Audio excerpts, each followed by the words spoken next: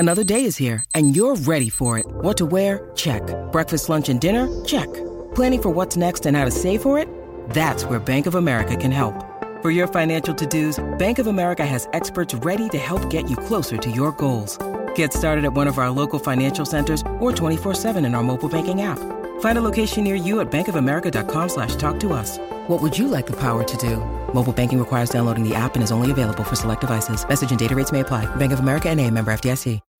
When you need mealtime inspiration, it's worth shopping Kroger, where you'll find over 30,000 mouth-watering choices that excite your inner foodie. And no matter what tasty choice you make, you'll enjoy our everyday low prices, plus extra ways to save, like digital coupons worth over $600 each week. You can also save up to $1 off per gallon at the pump with fuel points. More savings and more inspiring flavors make shopping Kroger worth it every time. Kroger, fresh for everyone. Fuel restrictions apply.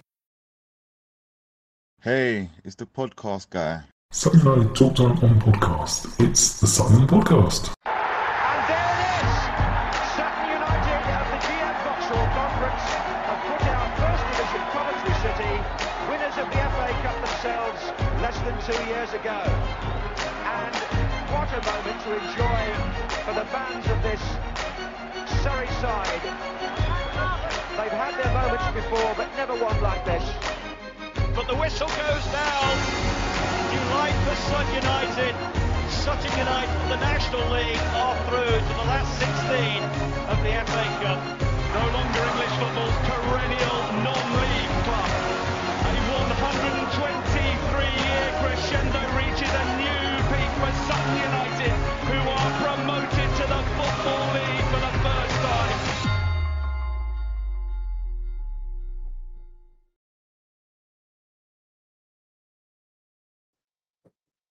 Hello and welcome to another episode of Sutton United Talk Time on Podcast. It's the Sutton Podcast in association with Lucky Star Gin. I'm your host Mike, and with me today on our panel we have Neil. We had a bit of technical problems for other guests, but Neil has remained on the line, hopefully. In this episode we are going to be talking about the draw, because it is a draw, with Aston Villa under 21s, and look forward to the visit of Milton Keynes Dons. MK Dons, whatever they're called. Obviously, engagement is really important. Please like, share, retweet, or re-X, or whatever they call it. Obviously, we might not be on X for too much longer if he starts charging, because I don't pay for that. But engage with your fellow fans and be kind to each other, please. But we have on the show with us today, we have got Neil, who has now got a record of 2 wins and a draw. Hello, Neil. How are you? Fine, thank you, Mike. Good to see you again. Good. So you watched last night on iFollow, which means you're going to have a better angle of all the goals for me because I'm blind. So we can talk through a few of the bits in a moment. Club news, there's not a huge amount.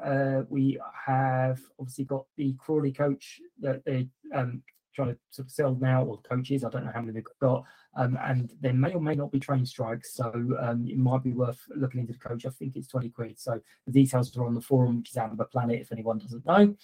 And I am still looking for some guests for the next batch of games, including Sunday, because we've had a change of plans. So if anyone's available Sunday and wants to jump on, just give us a shout and we'll get you on Sunday to talk about the MK Dons game. So the match. Before the match, I believe 9 changes, so I'm glad that FanHub don't do the predictions.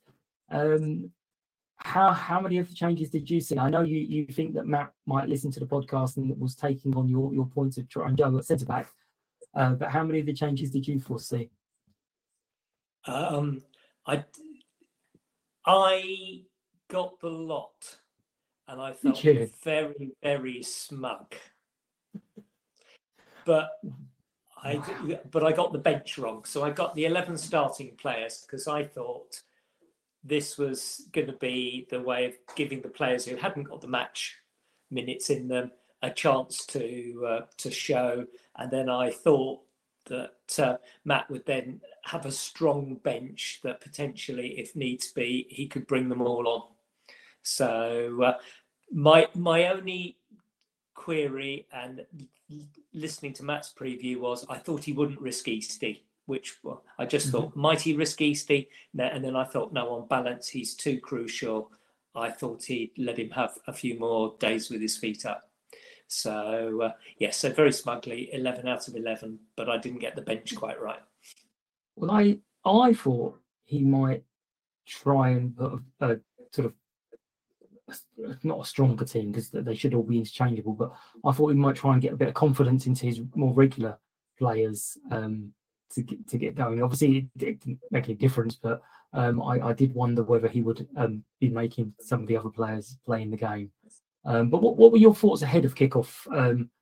As we said last week, under 21s teams, it's really difficult to gauge them because Villa, I believe, have a really good academy, but a lot of those players are out on loan getting experience. So you can't really judge who's left. But what were you kind of expecting and hoping for before kickoff? I think there was, I can't remember who it was, had posted on the forum, obviously knew quite a bit about Aston Villa because they are actually an Aston Villa fan. Yeah. So I expected them to be pacey and passy, but not very big and physical. And they exactly turned out to be pacey and passy and not very physical. So no surprises. But I thought initially they looked very good. Yeah, I mean, we kind of did something, shot ourselves in the foot within a couple of minutes. I didn't really see it. Did they show the replays for you guys, or did you get a good view of the penalty? I've looked at it a number of times, and it was a clear pen. And once again, we were cut open like a knife through butter, straight down the middle. And Harry, he committed the professional, foul. With hindsight, he'd have been better off letting the guy have a shot because he might very well have, muffed it. Yeah. But he stuck his leg out. The guy went down, and there was no protest whatsoever. There was no reaction from Harry. He just sort of walked off as much to say, "Well, yeah, I knew that was going to happen." Yeah. So the guy dispatched his penalty very well, to be fair. And 1-0, we had quite a bit of huff and puff, but actually a lot of the ball. We had a lot of the ball. We passed it around. We had quite a few chances. Now they're not all necessarily great chances, but Scott took a great shot which hit the inside of the post and then went all the way across the line. And again, when your luck's going for you, that's going to trickle in or it's going to deflect off someone in. I think there was a shot which the keeper saved really well, which was across from the right-hand side. And it might have been O'Brien. I can't remember. Took a snapshot and the keeper really parried and saved it well. And I think that came just before the cash game shot. No, because it can't have been O'Brien because he's a sub. So I don't know who it was. Might have been Lee. It was Lee Angol. Sorry. Yeah. I stand corrected. But absolutely right. Lots of huff and puff. We didn't really do much, although in fairness, I was kind of standing there thinking, we've not played badly. Villa haven't destroyed us. But again, we're going in at half-time 1-0 down. So what, again, we all kind of thoughts at half-time. We weren't overly physical against them. I noticed that as well. But what were you thinking at half-time? I agree exactly. We were huffing and puffing. We didn't seem to be getting the breaks. We seemed at times disjointed, but that was no surprise because there were 11 individuals who had never played together in that combination. They might have done in training, but there was a lot of getting used to each other, trying to see what people can do. We had two completely new wing backs. I know they've had a few minutes between them, but they were starting. It didn't look as if the fullbacks had a great deal of confidence in them. They certainly weren't passing and then bombing on ahead Yeah, exactly. Yeah, So they're hanging back to give them a bit of protection, and both of them grew into the half as the half went on. I thought we might have got one, but we lost a little bit of momentum and impetus as the half wore on. Yeah. I think we looked pleased to get in at half time at just 1-0 down. Yeah. Similar chats. I mean, at that time, I went and had a chat with Claire, and she showed me her new thing on her watch. She's got Snoopy moving around on her watch, and I was like, well, at this moment in time, that's my moment of the match. But things changed, so we're lucky. Again, came out for the second half, and again, lots of effort and whatnot. And this one definitely didn't see what happened because it was way up the other end. But we went in 2-0 down. So what was your view on the second goal? When I first saw it, I thought it was a bit of a freak. Watching the replay, he definitely meant it, and it was a very nice looping shot. So if he'd have turned and hit it, it would have been saved. But he sort of caressed the ball and looped it over Jack. So it was actually a quality finish, and it looked deliberate. So yeah, I applaud him. That was a good bit of skill. But he shouldn't have been in the position to do that because the defence got a bit mixed up. And it was on the left-hand side, and Rob wasn't quite up to speed of the back four because he'd come on at half-time for Sam. Yeah, and somebody's could have been Rob's kids, to be fair. But 2-0 down, we then decided, hey, we're going to start playing. I wouldn't say either of our goals were brilliant. They're kind of quite bundled. I saw he got his first goal, which is obviously great for him coming off the bench. He got into some lovely positions as well. What were your sort of thoughts on him for the sort of 20 minutes, half hour he got? It was a good goal. Once again, O'Brien's football brain, the perfect ball through. I thought he'd gone a little bit too wide before he shot. But it went in partly because the keeper made a bit of a hash of it and sort of almost helped arming it into the net. So it sort of ricocheted off the keeper's arm a bit, and that put it firmly into the roof of the net. So he was sharp to do it. The run was timed perfectly, and it was a very, very good ball from O'Brien. Yeah. So at this point, we saw 2-1. We think, right, come on, we get it, and then we just kind of really settled down. We didn't really take it on. So were you kind of hoping for us to push on a little bit then, or were you kind of expecting the slow build up that we had? I expected them to be a bit more frenzied and throwing everything forward. And the way things have been going for us this year, I then expected us to then be caught on the break and then we lose 3-0. Yeah. But Villa dropped deeper and deeper. They were protecting the lead, and we got, as I said, we got the equaliser. Thankfully, because there were 10 minutes of extra time. We're never going to slag that off ever again, of course. Well, don't forget to Wembley. Right, I haven't spoken to Harry. I haven't watched the replay. Was it a header or did it hit his face? Because I'm like, it was the slowest goal, and it was like, no, that's going to get cleared. No, it's definitely going to get cleared, and it just seemed to bounce ever so slowly, comedy into the corner. It was a definite header. The ball didn't have very much pace on it. He didn't get much pace on it because I don't think he actually connected with it quite as he wanted, and it just lolloped over the line. Yeah, and unfortunately, the linesman gave it. But Equally, No, it was you could definitely see it over. not given. Yeah, No, it it was, def- but you it could. def- But we've seen those before where they've not Yeah, given them. yeah, absolutely. Yeah. Right. So penalties. Actually, 9 good penalties, and the one penalty that you think, oh, they're going to score, missed. Are you overly bothered about the penalty loss? Consider it's just a point, really.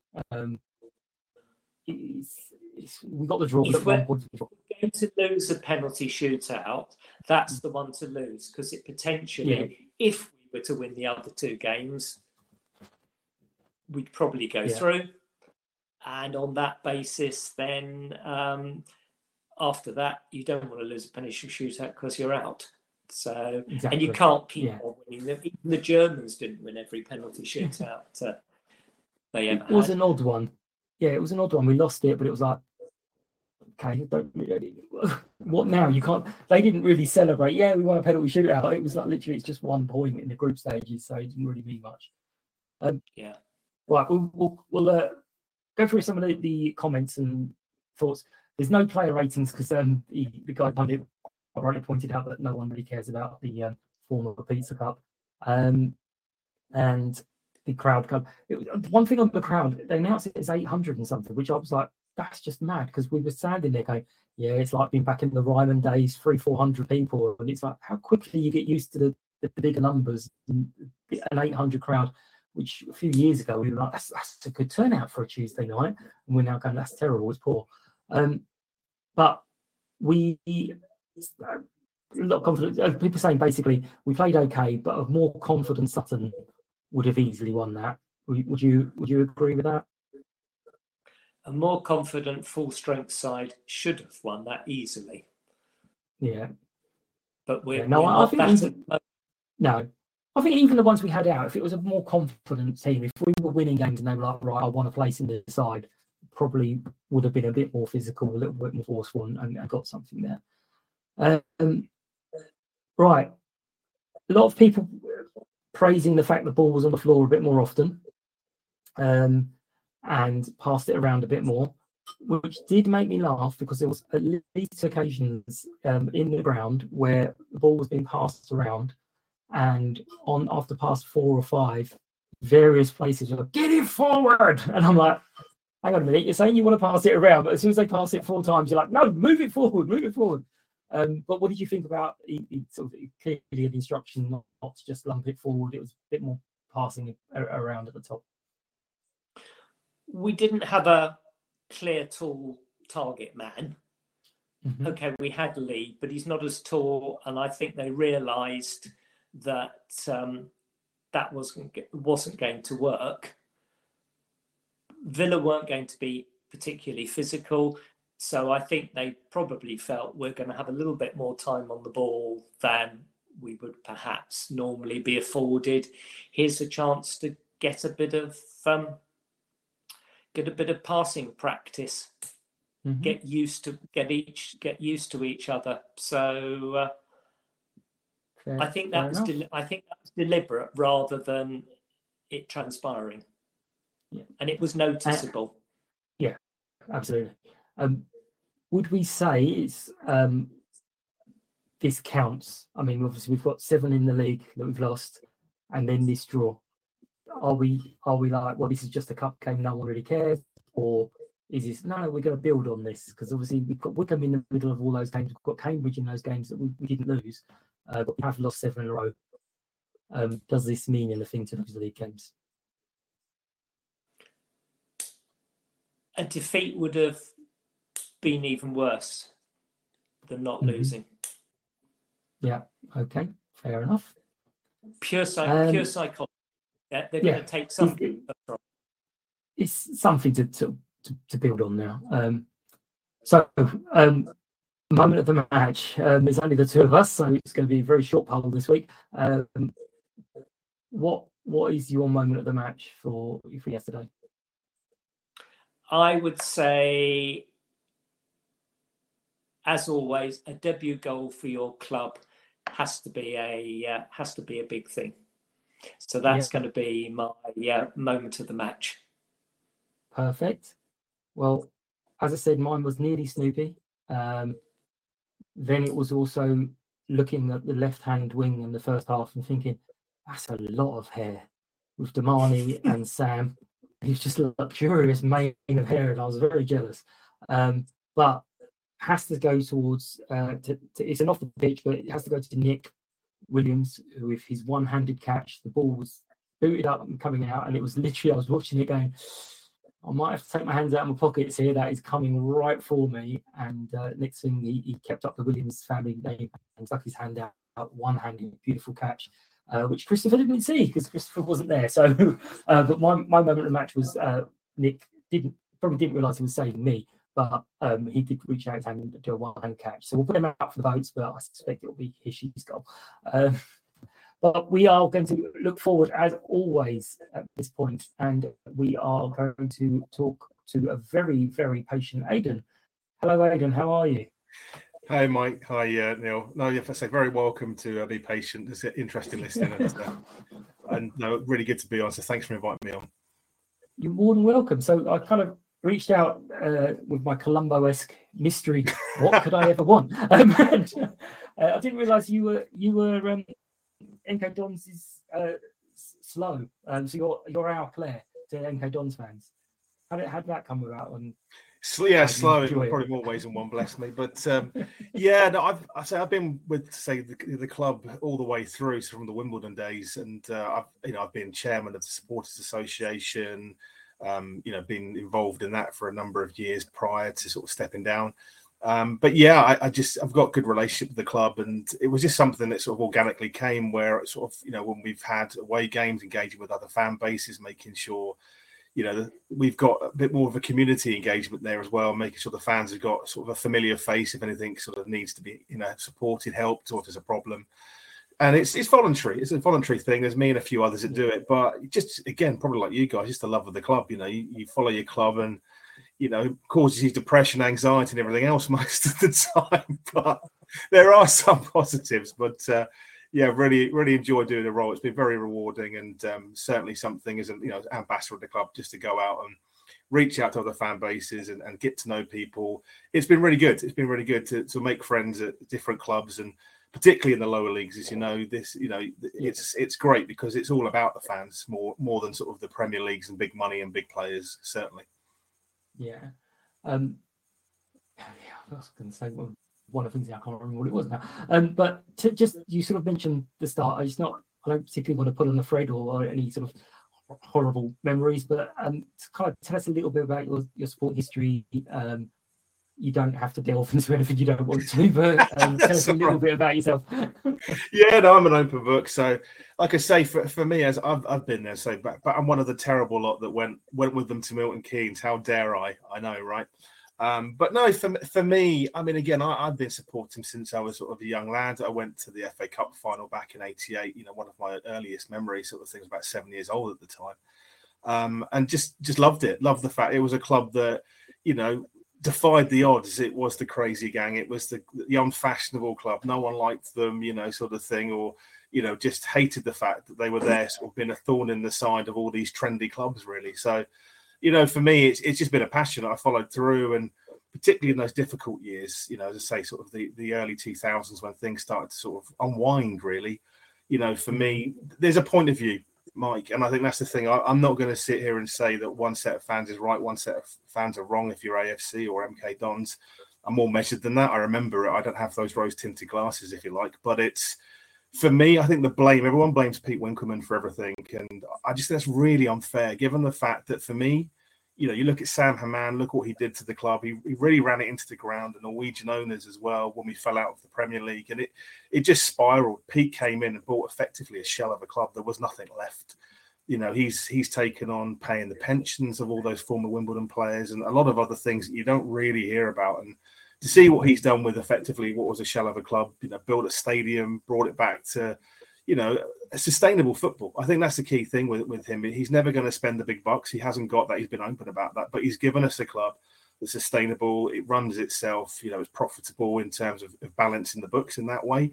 And for me, it's been great to see that evolution. Obviously, it's a weird one because I've got friends, particularly in the US, who no, dare I say the word franchise, but franchise football. It's the norm over there, and over here it's that dirty word. But I think it's because when it happened, it was in the era of social media and sort of newscasting, which was probably a lot more than Millwall or Arsenal or Manchester United as Newton Heath as they were many years ago. It's happened before, but it's just we're the most recent ones. But I think for me, you follow your club, you can't pick and choose. And for me, there was always that spiritual connection to Wimbledon. People can say it's not, but it changed, it deceased, if you like, in 2003, and sort of Phoenix back as MK Dons. And just to see them grow, see some of the players we've had come through, some of the great highs and lows that we've had over that time, from the Championship, beating Manchester United, 100% win record with them at the moment. Hopefully that stays for a long time. But it's been a roller coaster. And I think for me, as a fan, it's just been one of those things that when you're an MK Dons fan, obviously you get a lot of stick wherever you go, but the fan base, is very, very solid. We really sort of look after each other, and that's a real family feel and a real bond you get with the fan base, which is really lovely to see. They really take time to care for the fans and do what they can and reach out, particularly in the community with Sports and Education Trust, helping sort of those with, less equipped, if you like, and those with sort of learning difficulties and things as well. It's been lovely to see the impact they've had within the Milton Keynes city as a whole, really, Mike.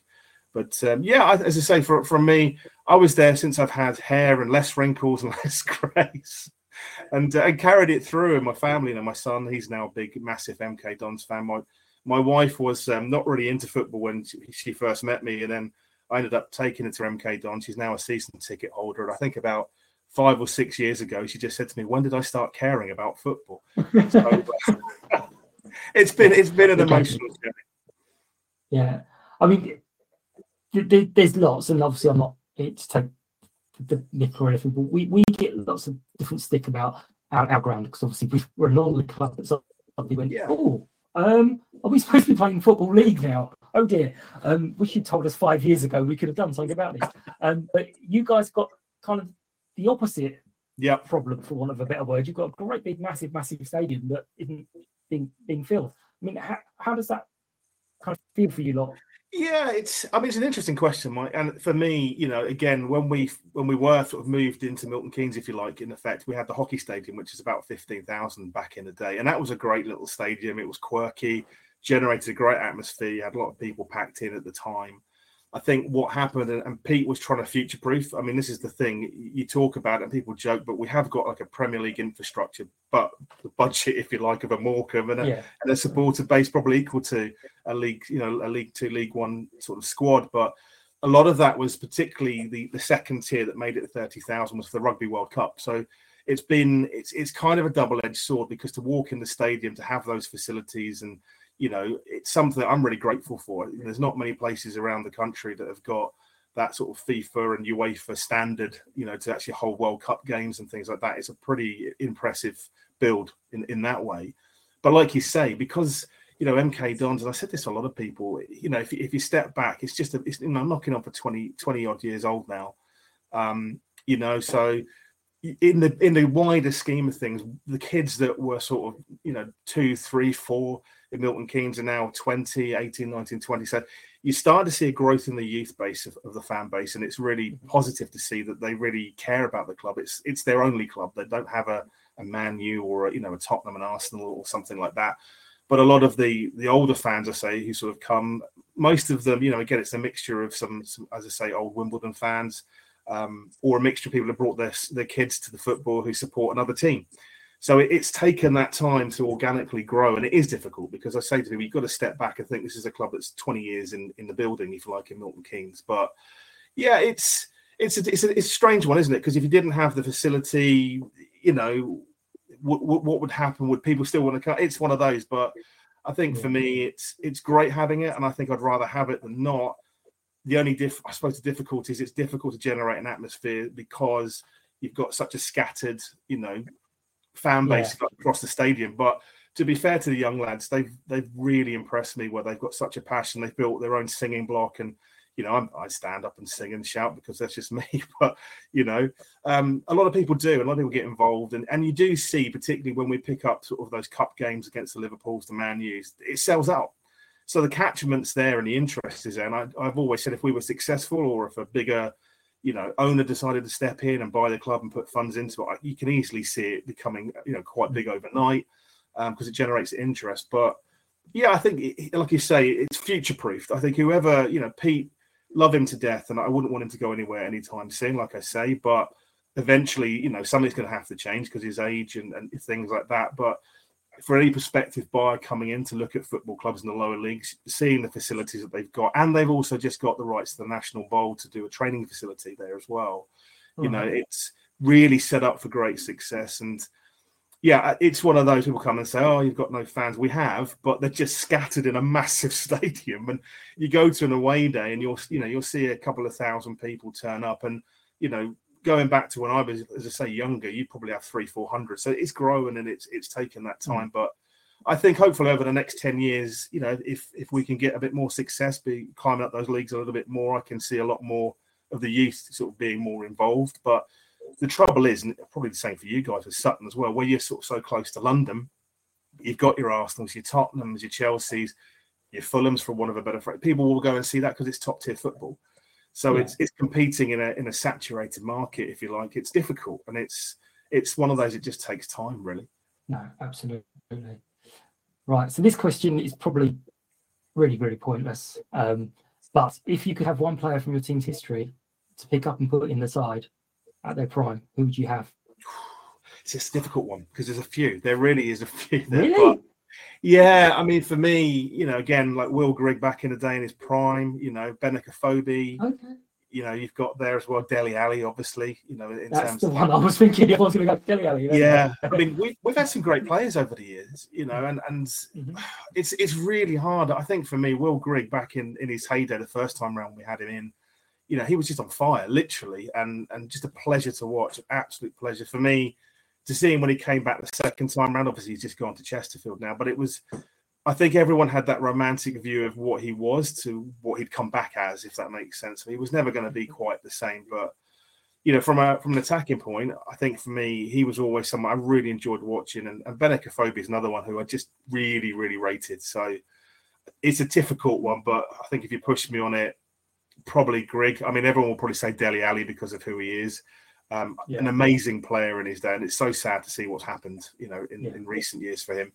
We always joke at MK Dons, come back, if you're not feeling the love, come back to the club that loves you, and be nice to have him in League Two, wouldn't it? Because he's got the skill set, that's for sure, Mike. Who knows? Yeah, definitely. Yes, stranger things happen. I thought from recent players, you just said Scott Twine. Well, yeah, I mean, again, that's kind of a given, but I think for me, again, he was a fantastic player. We had him for one season, and it just frustrates me a little bit. And again, who is it for me to tell the chairman or the club what to do? Obviously, they've got a balance of books, and we all know that, particularly in the lower leagues. But when we had that squad nil of Scott Twine, Harry Darling, again, and some great loan players coming in as well, it was just a phenomenal season. And I just sit there and looking back, and hindsight's a wonderful thing, but why we didn't try and keep that team together and have a second crack at it last season, I really don't know. They've sold, I mean, Scott, I think, as I say, it was undisclosed, but the rumours are around 7 million staged over a few years is what we got for him. If that's the case, that's a fantastic amount of money for a club of our size. But, again, you can't deny these players the opportunity to play at a high level. I get that. It's a difficult line to tread. But, I mean, to say, I thought he was brilliant in the season we had him, but it's one of those, would he have been doing it again second season, third? You need to see these players get a few seasons to really see if they could do it. I have all of the respect and well for Scott Twine, and I think he'll do great things at Hull. Again, I was quite surprised, to be fair, that Burnley loaned him out. I thought they would have kept him, because he's great on a set piece, as you probably saw. It's like every time a free kick came, I was pretty sure you could put a bet on it was going to go in. But no, this is the thing. We sold, and we had to change things. That's the sort of club, any club in the lower leagues, you can't really retain all of it. But we brought in a lot of kids, a lot of youth, and I think that cost us last season because we lost a lot of experience and sort of came a cropper at the end of the season because of it. Yeah, I mean, the other player that's a bit odd is why have you let Mr. Kemp go out again? Well, this is a strange one. There's nothing that's been said, Neil, but clearly something's gone on behind the scenes, not just with Graham Alexander, but I think when we had Liam Manning, and previous managers, he was in the squad, then suddenly out of it. So something, be that the training ground, back room, something's not quite right there. And again, rumour has it, whether it's, again, going around the terraces, that he basically walked in day one with Graham Alexander, demanded the number 10 shirt and demanded this, that, and the other. And Graham was like, well, I can't guarantee anything to anyone at this point. I'm trying to assess the squad. And he was like, well, I'm off then. So, I mean, if that's the case, and and again, who knows? Obviously, these things, none of us will probably know the full truth. But if that's the case, if someone's got an attitude where they think they're better than other players, I wouldn't really want them in the squad. Doesn't matter how good their ability is. It affects, and it can be very toxic on the squad as a whole. And we've seen that in the past, particularly MK Dons. You get one or two bad eggs, and it can really have a massive impact on your season. Mm-hmm. So I was going to say, last season, obviously, I don't pay a huge amount of attention to other teams, but last season I did see that you at least one person tipped you for promotion. Yeah, and it kind of didn't go quite to that plan. But how's this season been so far for you? What has there been any sort of highs, lows so far? Yeah, I think it's one of those. I mean, again, coming down, and I can pinpoint exactly when I knew we were going to League Two, because there was a game against Barnsley, at second to last game of the season. We were 4-1 up, and we ended up drawing at 4-4 because that's what MK Dons do, and had a complete collapse in the last 10 minutes. And that was it. And I think from there to this season, we've lost a lot of players out the door. So there's been a lot of change. Obviously, new manager Mark Jackson left, and obviously Graham Alexander's come in. So I was really pleased to see Graham come in. I think he's a very experienced manager, particularly at this level, and you can see he's proven, with other clubs what he's capable of doing in terms of that. So he's very shrewd. But yeah, I mean, we had a lot of change in the summer, and I was a little bit nervy towards the end of the window because we hadn't really done much up front, and that was a real frustration for me. Is like we'd let Will Grigg go. We hadn't really brought much in. I think you look at the squad, we've got 11 new players that have come in. So you've got McGivery, who came in for us in goal. Ironic because he was the guy that stopped the goals going in at Burton on the last day of the season. So ironic, right? Alex Gilby coming back to club legend. Everyone loved Alex. He was the first time round absolutely stupendous for us. And seeing him come back gave the fans a real shot in the arm, because what he did with Stevenage last season to get them up as well was really, really good to see. So that gave me a bit of confidence that what we lost in midfield, we've got someone back who can start to dictate things a bit more there. And some players I was quite surprised, to be honest, to get. So MJ Williams from Bolton, I thought was a great signing for us, particularly at this level. Real dynamo, real pace, real energy. Ellis Harrison right at the death of the window closing when we had all that hoo-ha with Luke Armstrong from Harrogate Town, Willie Won't he? And then Wrexham decided to try and scupper the deal, and to scupper themselves, which was hilarious, to be honest. But I think we've got some good experience in which we didn't have last season. Tommy Smith from Colchester. I think we had Ashley Hunter from Morecambe, who's worked with Graham Alexander before. You've got Tomlinson from Peterborough. I'm trying to think who else we had then. Anthony Stewart again from Aberdeen, I think, is a great acquisition. And a number of other players that have come in. So there's been a lot of change. But I mean, this season we started off really well. So again, beating Wrexham 5-3 was great. I look forward to the Disney Plus episode of that one. But yeah, we've won a few, lost a few against Crawley, recently against Stockport last weekend in the league. Drew against Notts County. That was a tough game. So to sort of go toe to toe with them. Obviously, you guys absolutely schooled them on the first day of the season, which I absolutely loved, to be quite honest. But I think it's a mixed bag. Our fan base will want us to go up in automatic promotion. I'll be honest with you, when we came down the last time to League Two, this isn't a given. It's a tough league. It's a tough one to get out of. And if you're not careful, you can get sucked back into the into the National League sort of situation as well, which is difficult. But I mean, for me, it's early days. There's some people I've actually heard calling for Alexander's head, which I think is frankly ridiculous after a few games, 8 games in. You need time to bed it in. You need time to sort of understand he's changing the system, trying to get his tactics and his way of playing across to the guys. It takes time. But I've seen flashes of really good play. And I think a testament to me, particularly Alexander and the team, is we haven't played particularly well against some of those teams and still won. And I think that's a sign of a good team. When you can scrap, 3 points when you're playing pretty poor, that's, to me, again, it probably sounds cliche, but I'd take that every week if we had to. It could be dross as long as we win. But yeah, I'd like to see us up there. For me, if we're not in the playoffs as a minimum, I would be disappointed. But I think, the aim is automatic promotion. But, you look at this league, there's some really big teams, a lot of investment going on. You know, Gillingham's a great example of the money they put in. Swindon will be up there. You know, you've got Notts County, Wrexham, obviously people will talk about, and a number of other clubs as well. So it's not a given, but I suppose if it was an old-fashioned teacher's rating, Mike, I'd probably say C, satisfactory at the moment. Could do better. Well, this is. I'll bring Neil in for this question. Aside from my suggestion last week of covering the pitch in paper, because this is the best squad we've ever had on paper, what something needs to do to win the game? It's one of those. I think, you know, again, it's about having some particularly pace. I mean, we saw it with Crewe. We were 1-0 up against them. I think, you know, second half that the team talk that Crewe clearly had was higher press. So it was against pressing us up the pitch, you know, and again, we seem to drop back, and that's the problem. We score, and then we seem to sit back and drop deeper and deeper. And it's particularly the second half this season. It's the tale of two dons. You'll probably see a first half of great football, really pressing, really attacking. Second half, they'll come out like they've just been in a pub. It's just really strange. So I think for you guys, it's keeping it compact, you know, pace down the wing, particularly, you know, some of our defenders, I'm just trying to think, Tommy Smith is an example.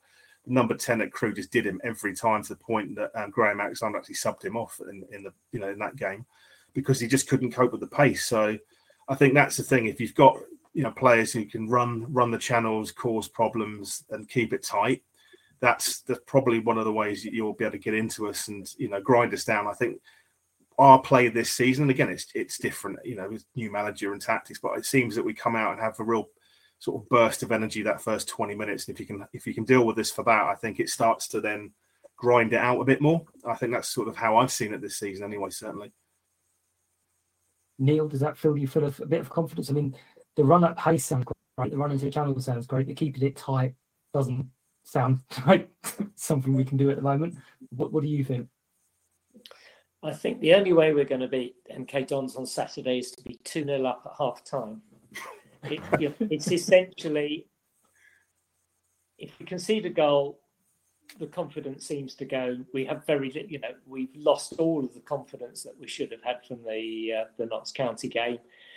So we need a 2-goal cushion, and probably not to get 2-0 up too soon, because there's then plenty of time for us to throw it away. Because then when we let a goal in, we let another one in almost immediately. So, I'd like us to be 0-0 at half time and then go 2-0 up after about 89 minutes, and then I'd be confident. But I'm afraid that's at the moment the only way I can be confident, because we are desperate for a win. One team's going to get a beating because one day this lot's going to click again. Yeah, but I don't think it's going to be Saturday. And how's Matt? Is he likely to play Matt Dennis? Matt Dennis is, again, he's been injured, so he came back in early in the season, scored against Colchester United, literally at the death to win, which was fantastic. But again, he's one of those players that, you know, he's got all the ability, but I do question sometimes his work ethic. I think a lot of people have questioned that. It's attitude and work ethic is what you hear around the terraces with him. And, you know, when we've had him play, and I actually really like the guy. I think when he's on it, he can be a real problem, but hasn't been in the team for a little while because he's been injured. So, you know, I think from us, you'll probably see Lecco and Isa up front, probably Ellis Harrison on the bench, and Max Dean, who came to us from Leeds. Again, fantastic with his pace, but again, one of those players, when he clicks, he'll certainly cause a few problems. Harrogate came in for him on loan right at the death, but obviously with everything that happened with that transfer of Luke Armstrong, it all fell through. But again, a really good player that I expect a lot from this season too. That surprised me, because Matt always seemed to be working quite hard, to be fair, when he came on for us. So that was a surprise. Right, well, let's start to sort of wrap it up now. But Neil, I'll start with you. Your 30-second message to the players and your prediction, please, for the result. I think I'd say to them, it is very, very unusual to lose 8 games on the trot. So probably reverse psychology. Tell them to go out and lose the 8th game on the trot, and then they'll basically go and defy the manager and win. But seriously, I would say if I was Matt, you're too good to keep on. You are too good on paper to keep on losing. It's going to click. Today's the day it's going to click. Okay, and your prediction?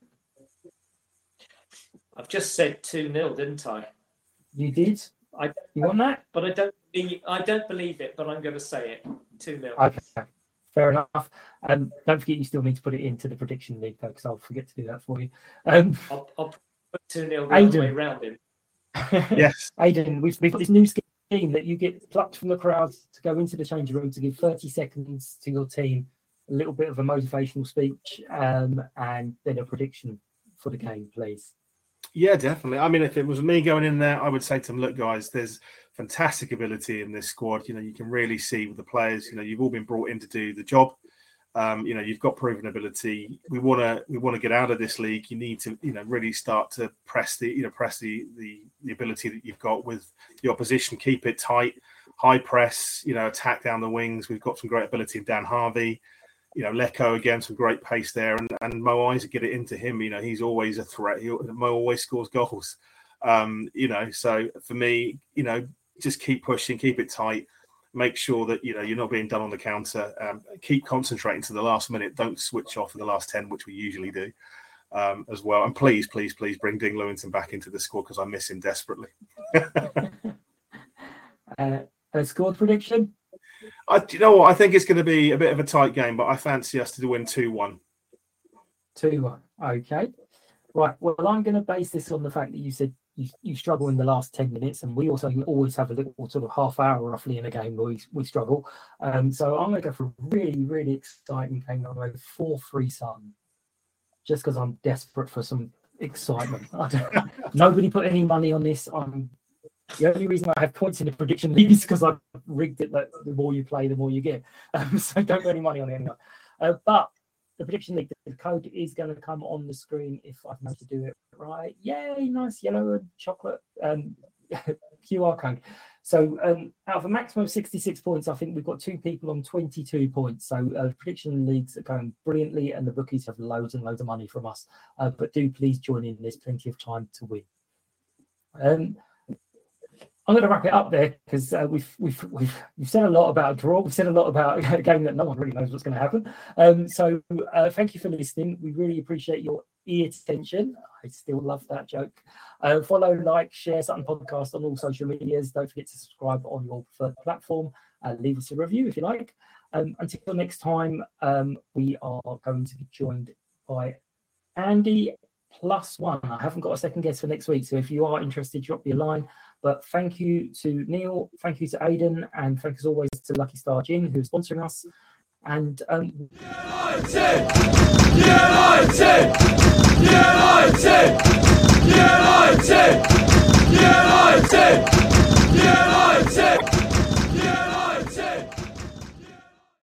Sports Social Podcast Network.